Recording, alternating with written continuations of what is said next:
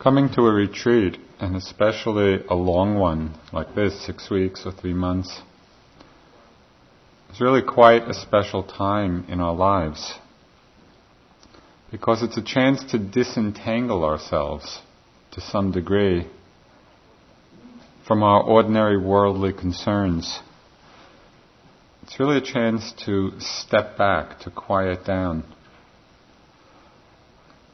You know, in the silence and the beauty of these surroundings, it's also possible to find that silence and beauty within ourselves. It's a line from a poem that we often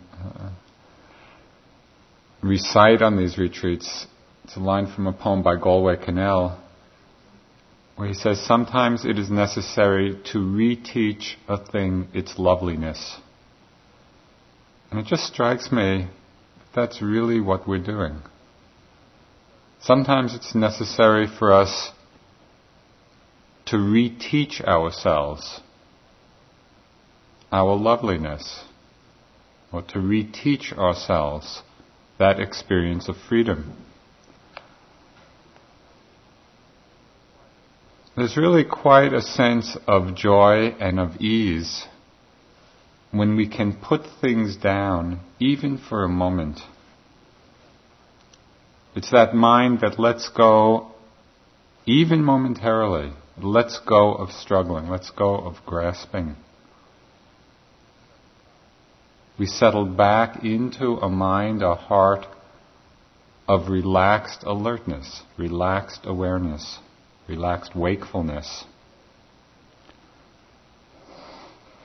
If we all lived here, simply lived here in this protected environment for the 6 weeks or 3 months, and simply remained silent, just spent 6 weeks or 3 months in silence and not do anything else, that itself would be a tremendous rejuvenation for us.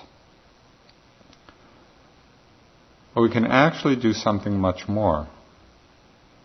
We can take this place, which is a physical refuge, a physical sanctuary, and make it a place of a profound and genuine transforming spiritual practice. And then to see how that practice that we do with ourselves actually helps to transform the world.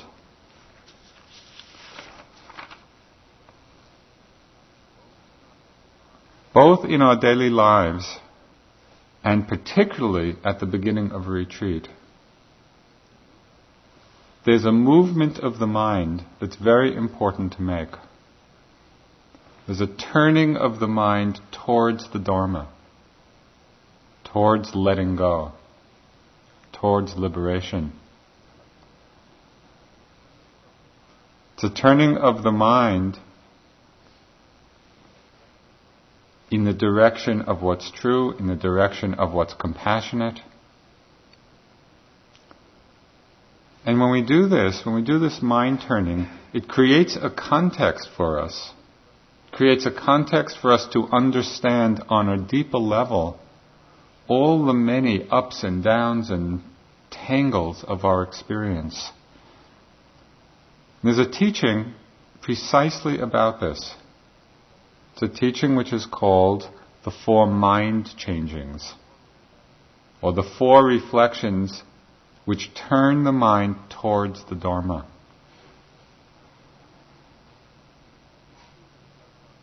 If we reflect on them often in our lives, and also if we reflect on them periodically during the retreat, what happens is that these mind-turning reflections, mind-changing reflections, it's as if they keep us on the glide path of awakening. You know, when a plane comes into land, it's signed a glide path, I guess.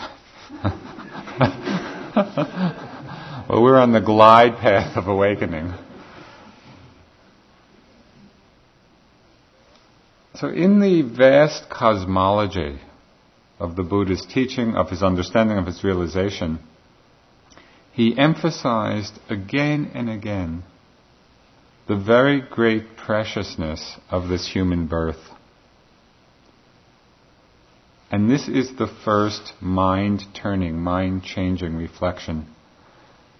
In this cosmology, which apparently he and many others have seen directly in their own experience, there's a description, a amazingly vast description, of infinite world systems, and within each of those world systems there are 31 planes of existence, and the countless lives that we all undergo. And the Buddha was pointing out how rare and precious it is to attain a human birth.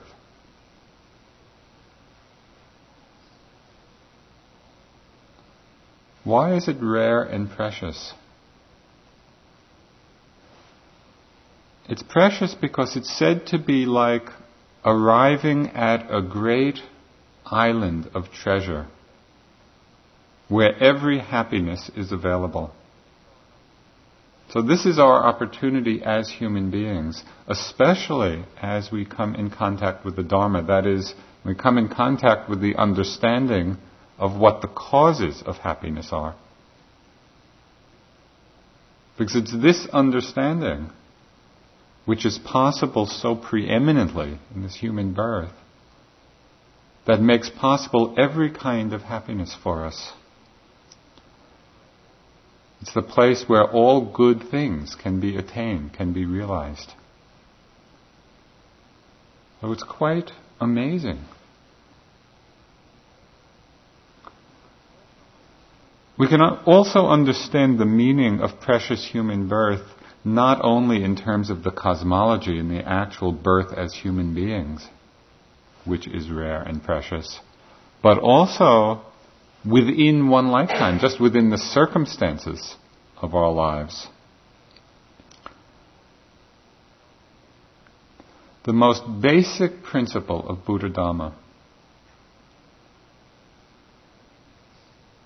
in many aspects and on many levels, the basic principle is that everything arises out of the appropriate causes or conditions.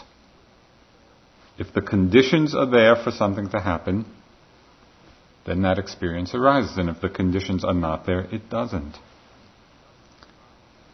Nothing arises independent of conditions. And these conditions are always changing. They're unstable, they're unreliable. Now just if you reflect upon the many places in the world and perhaps among the people you know, where people are living ordinary, peaceful, stable lives, things are going along, and then in a day, in a week, something happens, and their entire life is transformed. Something that's particularly symbolic of this for me is, I forget the year where the Winter Games were in Sarajevo, the Winter Olympic Games. It's beautiful city. It's hosting the Winter Olympics. And a couple of years later, such massive destruction and war and violence. And I just think of those people people just like us living their lives in this, modern Western city where we think these kinds of things don't happen. And yet conditions change, and all of their lives are turned completely upside down. It can happen because of conditions like that, of warfare. It can happen because of natural disaster. It can happen because of disease. We're just going along in our lives, and in a moment, conditions can change. It's very helpful to remember that we are not exempt from this truth of change. We tend to think this only happens to other people, but that's not seeing what's true. So what is amazing now for all of us is that we have the leisure, we have the strength, we have the resources, we have the opportunity to be doing this. It's exceedingly rare and precious. And so can we contemplate, can we reflect on all the conditions which makes this possible for us, this opportunity to practice, the opportunity to awaken? And can we see it as a very great blessing in our lives? It's this great gift.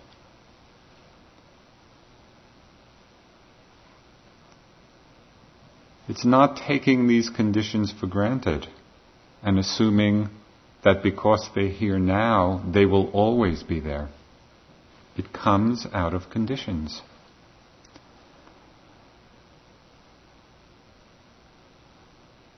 Even among beings who are born as humans, just think of how few ever have the opportunity to hear teachings about awakening, about liberation.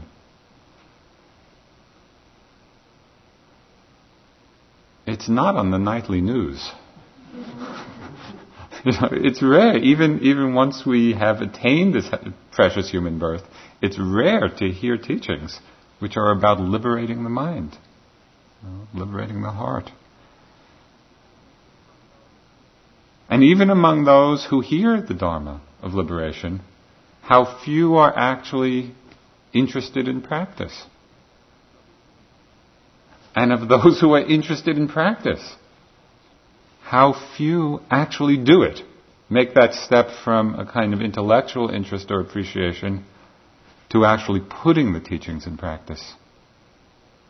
Very, very few. And especially to do it with the kind of commitment that brings us all here together. I'm sure that for most of you, or for many of you, your friends and family probably think you're a little crazy. I'm going to go someplace for 6 weeks, for 3 months. I'm going to sit in silence. I'm not going to look at anybody. I'm going to sit and walk. It's very rare. So when we reflect on this preciousness of the human birth and the preciousness of our present circumstances, which brings us all here, and reflect on all the conditions within us that makes it possible, it imparts a real sense of ardency, of interest, an inner fire, a sense of spiritual urgency.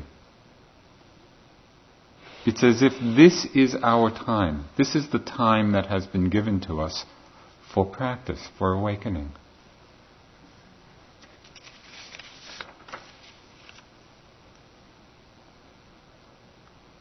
This reflection, both now at the beginning of the retreat and throughout the retreat from time to time, really enlarges our perspective so that as we may be struggling, with all the many ups and downs and difficulties that happen in practice, this is not an easy undertaking.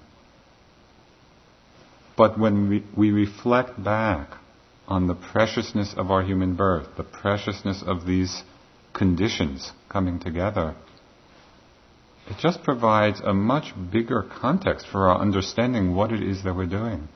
And it brings about a lot of self-respect, a lot of metta for ourselves and for all others here. The Bodhisattva, on the night of his enlightenment, as it said, he was sitting under the Bodhi tree, and even he, after all those lifetimes devoted to this path of awakening, said he was assailed by doubts. And Mara, in the form of doubt, arose in his mind.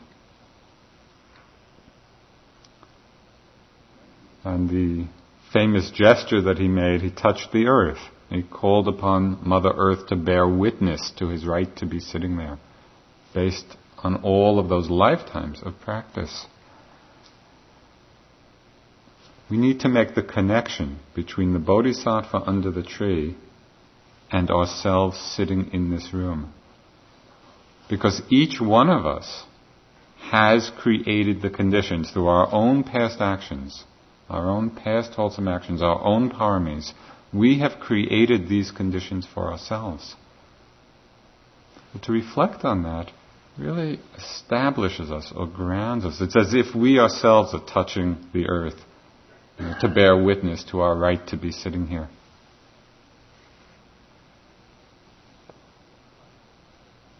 So this reflection on our precious human birth and the precious conditions which make our practice possible now, this is the first mind-turning, mind-changing, the reflection which turns the mind towards the Dharma, away from worldly concerns.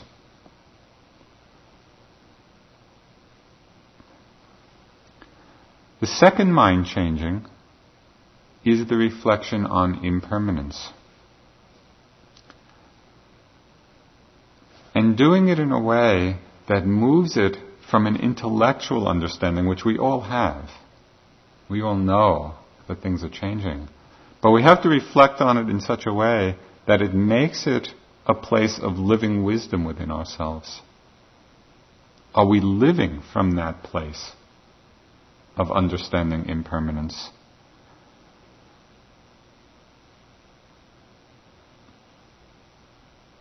In one sense, the whole of meditation practice comes out of this wisdom. This reflection on impermanence is basic. That wisdom is basic to everything we're doing.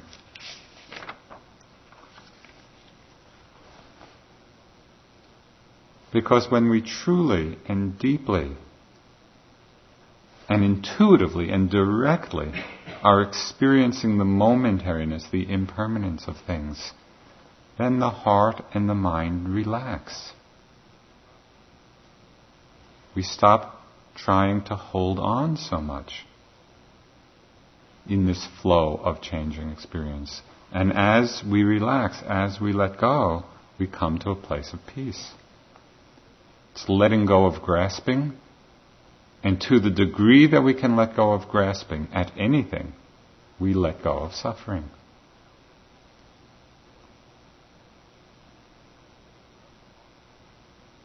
What's so remarkable to me about the teachings is that when we talk about them, they're so obvious. They're so simple. And they're so incredibly difficult to do. Because of the strong, deeply ingrained habits of our conditioning. Let go of grasping. End of suffering. End of story. It's very simple to understand.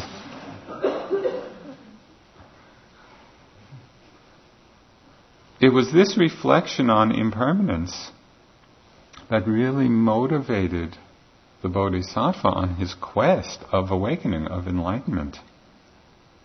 For realizing that which is undying, unchanging.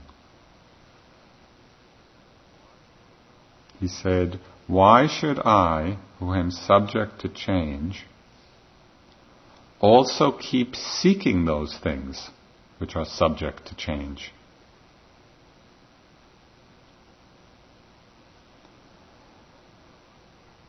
Yet when we look in our lives, we see that this is exactly what we're doing over and over and over again. We're living our lives again and again seeking something else which is simply going to change and disappear. Why do we keep doing this? We're leaning forward, we're looking forward, we're anticipating the next hit of experience. And we see it on all levels of our lives. Maybe the next event that we're looking forward to. The next vacation, the next pleasure. And even here on retreat, where the next pleasure may seem very far off. We can be sitting just anticipating the next breath. As if somehow something in the process itself is going to resolve everything. And we forget that what we're practicing is non-clinging. We're not practicing for another experience. Why? Because any experience which arises is also just going to pass away. Now, everything that arises within our experience, within the mind, within the body, within the heart, it's all simply part of this passing show of empty phenomena. Munindraji, my first Dharma teacher, he had a wonderful line. He said very often, where is the end of seeing? Where is the end of hearing? Where is the end of tasting? Where is the end of feeling? It just goes on and on and on and on and on. So why do we keep seeking that which in its nature is impermanent, is going to change?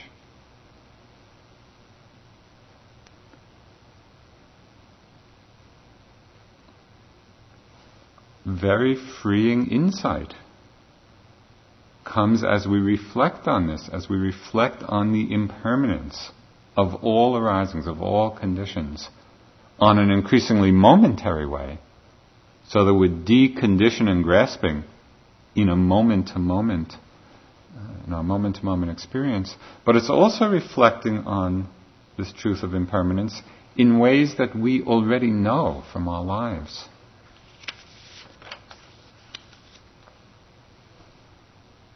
Just a few very obvious examples of this. That the end of birth is death. As time goes on, our lives are simply getting shorter and shorter and shorter and shorter. It was expressed in one little phrase, life only runs out. That's what's happening. Life is running out. Do we realize this truth? Do we actually let it in? And then if we do let it in, what's our response to it? Does it frighten us? This contemplation that life simply ends in death and it's just running out to that end? Does it frighten us? Does it inspire us?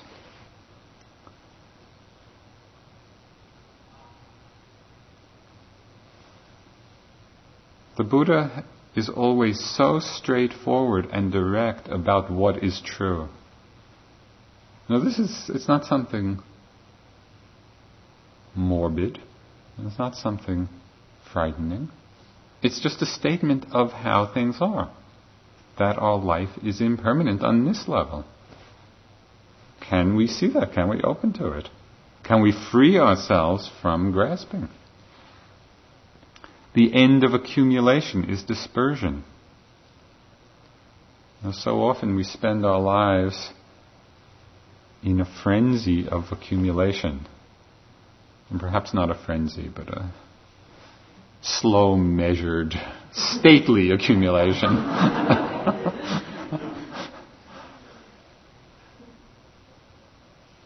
But where does it all end? Why devote our lives to this? It's not that there's anything wrong in having things, but if this becomes the main activity of our lives, for what? Ajahn Chah had, the famous Thai meditation master. He had one of the most wonderful expressions of this. In one situation, he held up a cup and he said, "You should treat this cup as if it's already broken. So then you use it, you take care of it, but when it breaks, there's no problem. Because you're relating to it already from that place of wisdom." The end of birth is death. The end of accumulation is dispersion. The end of meeting is separation. How often do we really reflect on this in our lives? Do we make this the place of wisdom in how we relate? Probably not that often. One of the images used to describe this of how the end of all meeting, the end of all coming together, is separation. It's the image used is of people mingling and intermingling in a dream.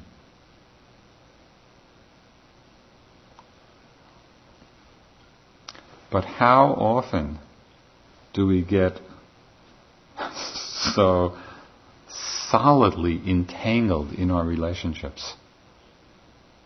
In our interpersonal relationships, they at times can get so sticky because we forget this. We lose the perspective. We lose sight of this basic truth of impermanence. If we could hold that wisdom, the dance we do with each other would be much lighter, much easier.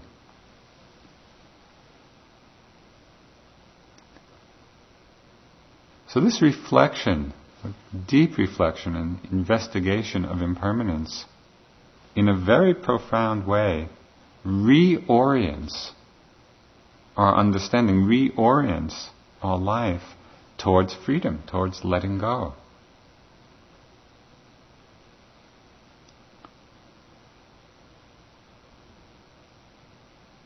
And one of the very beautiful things about the retreat is we can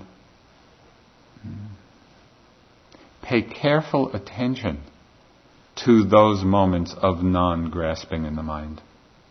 We pay attention to those moments when the mind lets go. And we get a taste of the real possibility of freedom. We really can assess then what is of true value in our lives.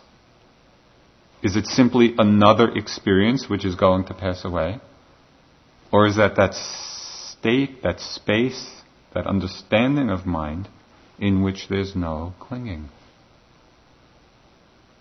We can taste this for ourselves, and that's the great gift of the retreat.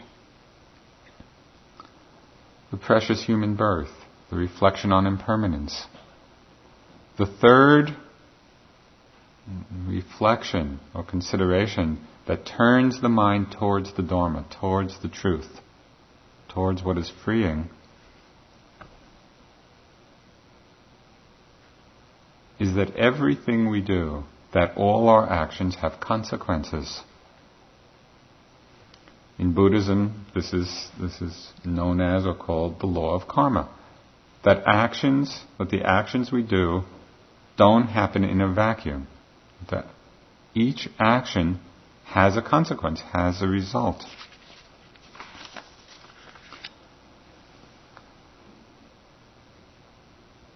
We may not always have the wisdom or clarity to see the results clearly, or correctly. Or maybe we only have a partial vision of the consequences of our actions. But in a very deep place, whether we acknowledge it or articulate it or not, we are all very much connected with this understanding of the law of karma. Because it's the common understanding that motivates us all to act. We act because we think there's going to be some result that comes from our actions. We may be mistaken in our assessment of what's going to come, but that's the basic force that moves us to act. We think, if I do this, there'll be some kind of worldly gain or pleasure. If we do this, there'll be some kind of spiritual understanding. So we all realize this. We all realize that actions bring results or have consequences. But the Buddha went one very essential step further than this. And herein lies the heart of the matter. He saw that what most completely determines the result of the action is the motivation behind the action. It's not the act itself, but the motive behind it, which is of such consequence. And every possibility of happiness and our whole spiritual journey really rests on this understanding. There's a Tibetan saying which expresses it, sums this up so well. It says everything rests on the tip of motivation.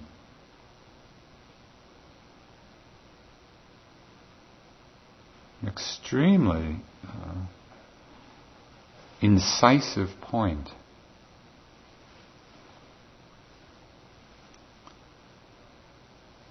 And we can see, we know how this works in the world. The difference between the results of actions which are based on greed, or generosity, or love, or envy, or jealousy, depending on the motive, even if the action happened to be the same. The result for ourselves and for others, very different.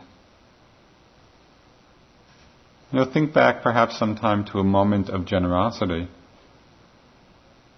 where it was really coming from a very loving, open space. And at another time when we may have given something with some ulterior motive in mind. Very different, a completely different experience. We can't fool our hearts.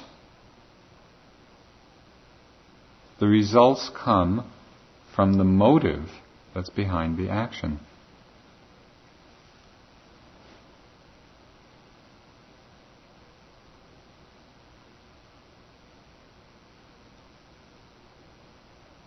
Looking more clearly and more deeply, more systematically at our own motivation really opens up the space for us to begin to make wise choices in our lives.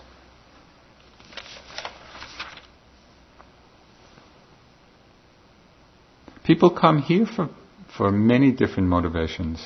Probably if we went around the room and say, why did you come? There'd probably be 100 different reasons.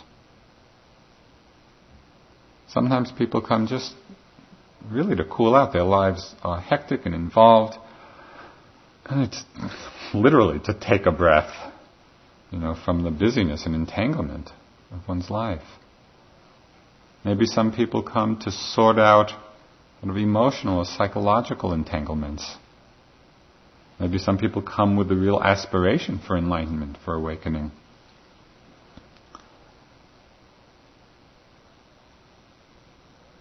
Something that has been very transformative of my practice, in recent years, is seeing that all of these individual motivations, whatever they may be, can be held in the larger understanding that we are not practicing for ourselves alone. Whatever our particular individual reasons are for coming to practice, we can hold them all in this understanding that we're not practicing just for ourselves.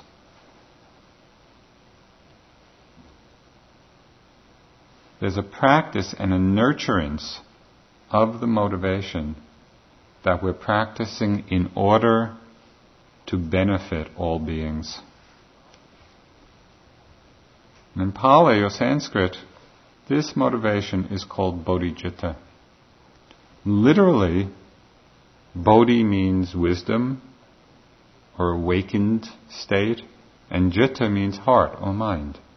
So literally it means the awakened heart, the awakened mind.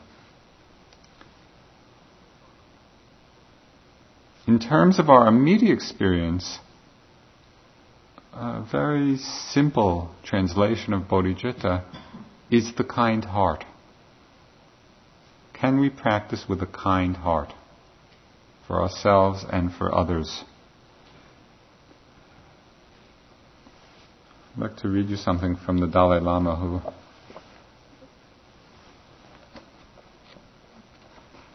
as most of you know, is this very wonderful being, and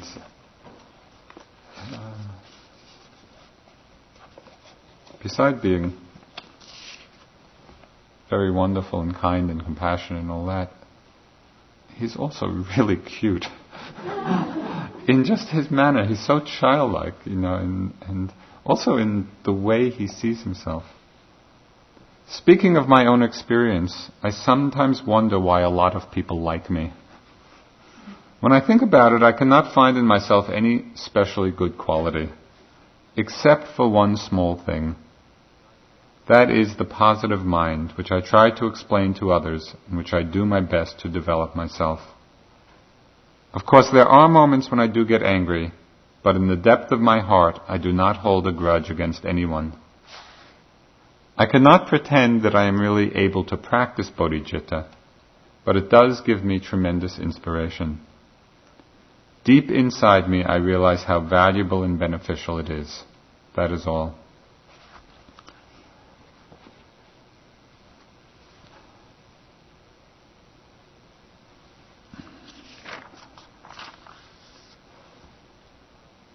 So one obvious question arises with regard to this.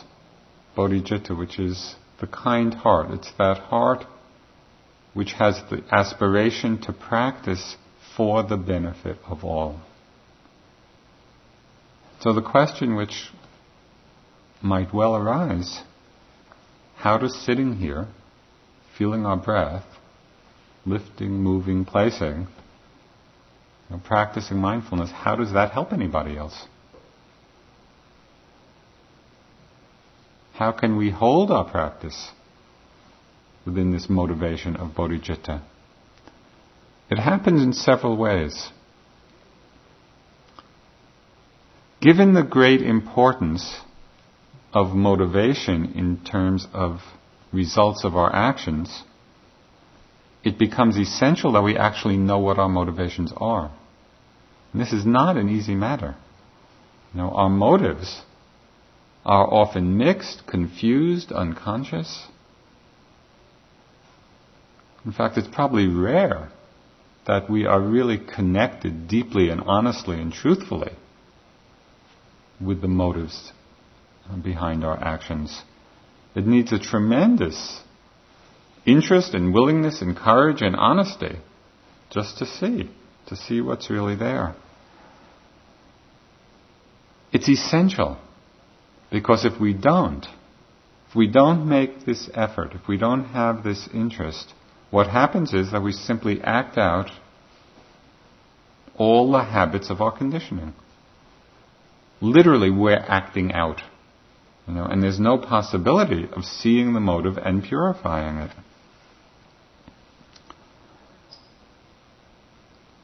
For a very long time in my practice, I would be I'd be embarrassed by, I would be aversive to, judgmental about all the defilements as they come up in my mind. As I saw all those kilesas, of fear or pride or envy or jealousy or anger or whatever it was, as these things came up and I saw them, or when, as happened quite frequently, different of my teachers would point them out to me, I would feel terrible. And I'd feel terrible about myself. I would be judging myself. I would feel judged. But a real change happened somewhere along the way. And now, for the most part, when I see a defilement in my mind, I am really happy. And I'm happy because I would much rather see it than not see it. And so when I see something come up, especially if it's one that's really terrible, there's a kind of inner smile that happens. In the Buddhist texts, often there's a line that recurs when the Buddha when Mara is coming to confront the Buddha, and the Buddha said, "Oh Mara, I see you." And that phrase, "I see you," that's a very potent phrase. So I encourage this attitude. If a defilement or two should happen to arise, take delight in the fact that you're seeing it. Because if you don't see it, if you don't become aware of it, then it's simply acting it out unconsciously, unmindfully.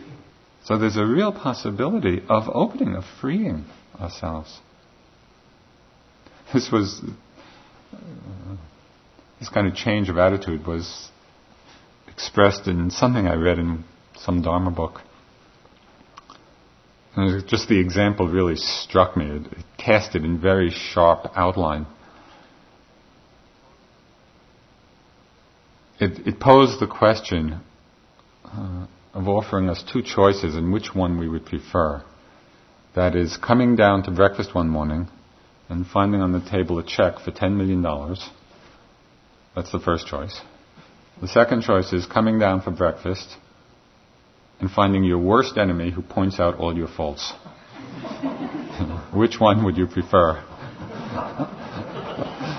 And it was really interesting for me to watch my mind in that one.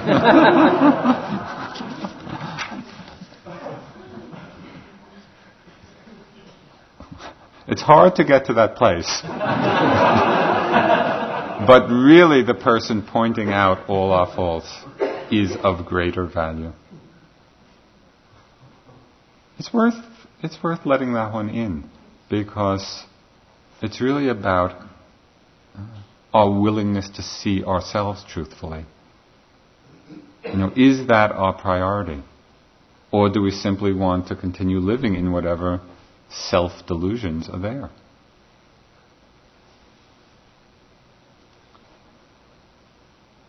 Okay, so that it's in this way that our practice here is actually in the service of bodhicitta. We need to see our motives, because it's only when we see them and then can make some wise choices that we truly can act for the benefit of all others.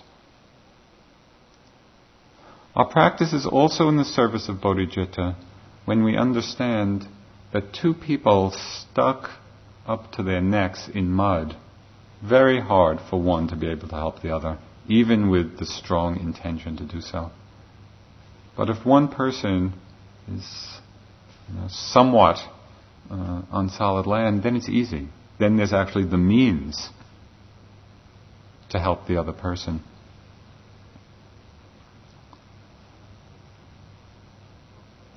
One of the most wonderful aspects of the Dharma and our continuing practice is the dawning realization that the more we understand ourselves, the more we understand everyone else. Because our stories are different. We have different backgrounds, different education, different parents and schooling and everything. But the nature of the mind-body is exactly the same. The nature of suffering, the nature of grasping, the nature of letting go, the nature of awareness, this is the same in all of us. And so as we continue in our practice and understand ourselves more and more completely, the natural consequence of that is that we understand everyone else more and more completely. And this is the basis of very essential interconnectedness.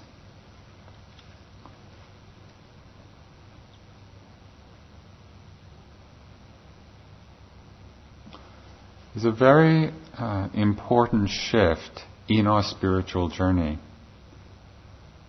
when we go from the understanding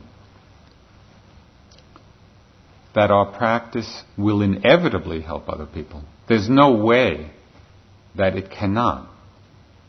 As we become more peaceful, more loving, more generous, more kind, inevitably our practice helps other people. But when we go from that understanding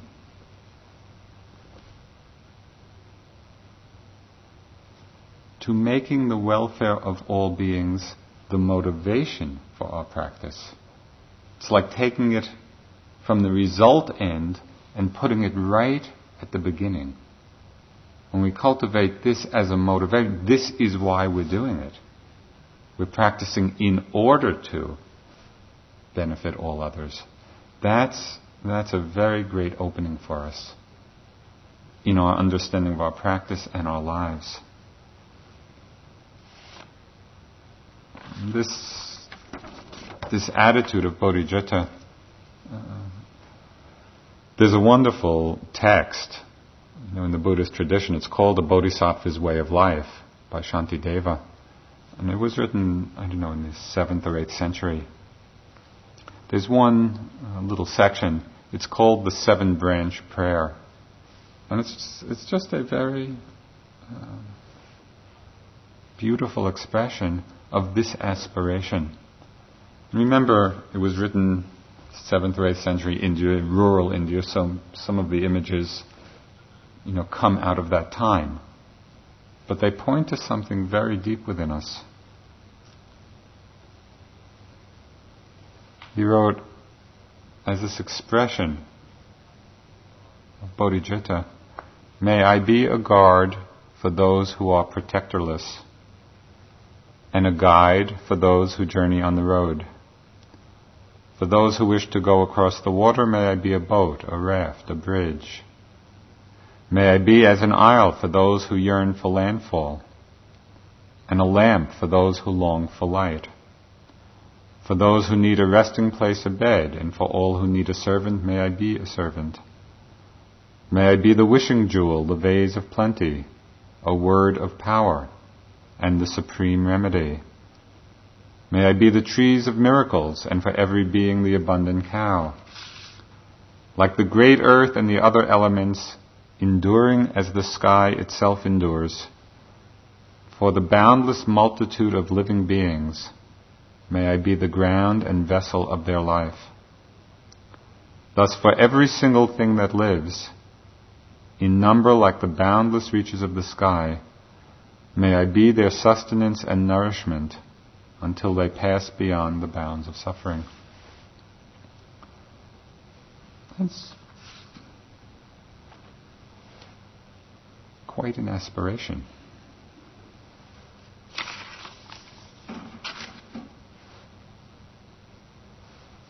I think it's important to remember, like the Dalai Lama indicated when he said, I can't pretend to really practice bodhicitta. I think we have to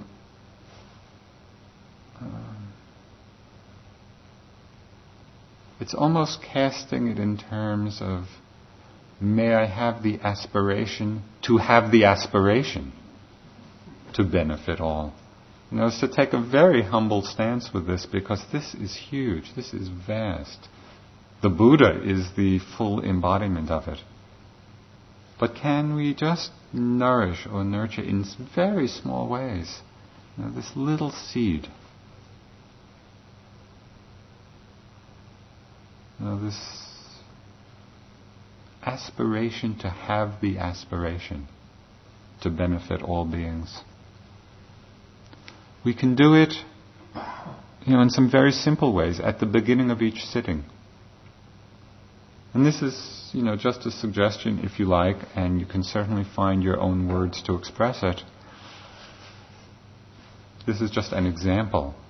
At the beginning of each sitting we might reflect for a moment, may I awaken for the benefit of all. And so it really it waters that seed. At the end of the practice, at the end of a sitting or the end of the day, we can dedicate the merit. May my practice be dedicated to the awakening of all beings. This is very helpful because it enlarges the scope of what we're doing. It enlarges our understanding of what we're doing. So this is the third reflection that turns the mind towards the Dharma. Is the precious human birth, reflection on impermanence, reflection on the law of karma and the importance of motivation, and within that, the touching, the connecting with the aspiration of bodhicitta. And the fourth reflection, which turns the mind towards the Dharma, is that consideration or reflecting on what are called the inherent defects of samsara. What does samsara mean? That's a Pali and Sanskrit word. It literally means perpetual wandering. And it means this wandering through the endless cycles of existence. It's like a bee which is trapped in a jar. And the bee can fly to the top of the jar or to the bottom of the jar, but it's still imprisoned in that jar. It's still trapped. According to the Buddha's teachings, we all cycle through all the realms of existence, from the highest Brahma and Deva worlds to the worlds of suffering and back to the human world, and we're just cycling around again and again, driven on by the laws of karma. And until we emerge from this dream of ignorance, of not knowing, then we stay trapped, in this cycle of repeated existence, repeated conditioned existence. But we don't have to think of this necessarily or only in these vast scales, of life to life in many realms. We can see it very clearly within one lifetime, within one day, within 1 hour, when we watch our minds. How many different mind worlds have you lived in today? How many different mind worlds were created and then inhabited, for shorter or longer time periods? You might have been at home with your family, for some time. You might have been at situations at work where you've just come from. You might have been in plans for the future. You might have been in thoughts about the retreat. Endless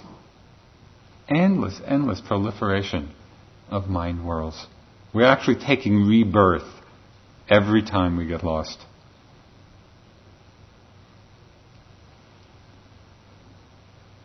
We feel happy, we feel sad, we feel depressed, we feel angry, we feel excited, we feel joyful, we feel upset. And it's all just this play of the mind. But this is the great revealing gift of the retreat. Because we see again and again, we face so directly and so clearly the truth of our experience of getting lost and entangled again and again and again and again in these mind-created fantasies. This is samsaric existence happening right now and all the time. I particularly enjoy the walking meditation for this, because the contrast between simply being in the body, taking a step, being grounded, being connected to the earth, being present, being right here, the contrast between the simplicity of that and then whatever world, we live in, is so striking. And just take a step and there we are and we're really present. And somehow 10 steps down the path, we're back again. Where were we? We've taken birth someplace.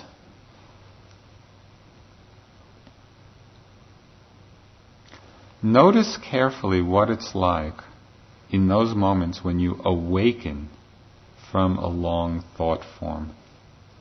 When you awaken from a particular rebirth.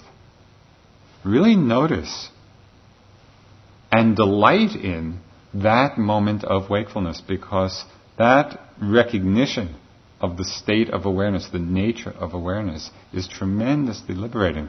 It's like that moment of coming out of a movie theater, where we've been so engrossed in the story, in the movie, in a whole roller coaster of emotion, and then we step out of the theater and there's that little reality, the shift. Oh yeah, that was just a movie.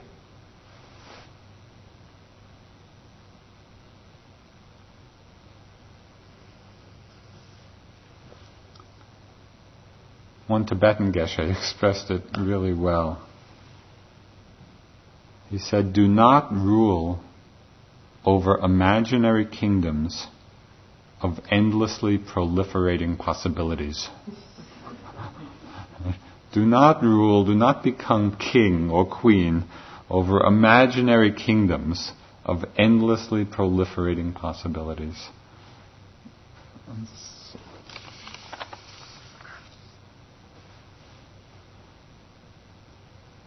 The moment of awakening from one of those imaginary kingdoms is a very powerful moment. And the great surprise, the happy surprise of Dharma practice is that for as many times as you get lost, exactly that many times you awaken. I would give emphasis to the latter. It really helps. It helps keep the mind from getting judgmental and therefore just getting lost again. Take the light and awake again. And really recognize what that's like. So when we reflect on these 4 mind changings, the precious human birth, the truth of impermanence of all conditions in our lives, the law of karma and the importance of motivation and the possibility of nurturing bodhicitta, and the basic unsatisfactoriness of samsaric conditioning, these 4 reflections turns our mind, turns our lives towards the Dharma, towards letting go, towards freedom. And all of this can be held in our aspiration to be of benefit to all beings.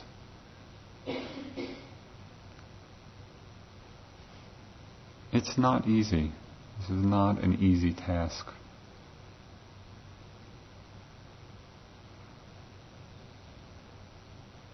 But the path is clear. And so we practice step by step. Just close with the very last line of Spinoza's great philosophical masterpiece, the Ethics. He closed this text, which in some way was my first, although I didn't know it at the time, when I was studying in college, it was really my first glimpse of Dharma possibilities. So he ends this text by saying, all noble things are as difficult as they are rare. And that's so characteristic of our Dharma practice.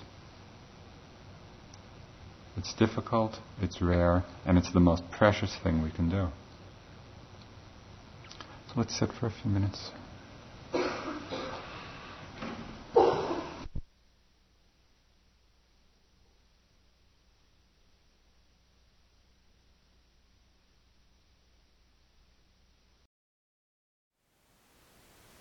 Thank you for listening. To learn how you can support the teachers and Dharma Seed, please visit dharmaseed.org/donate.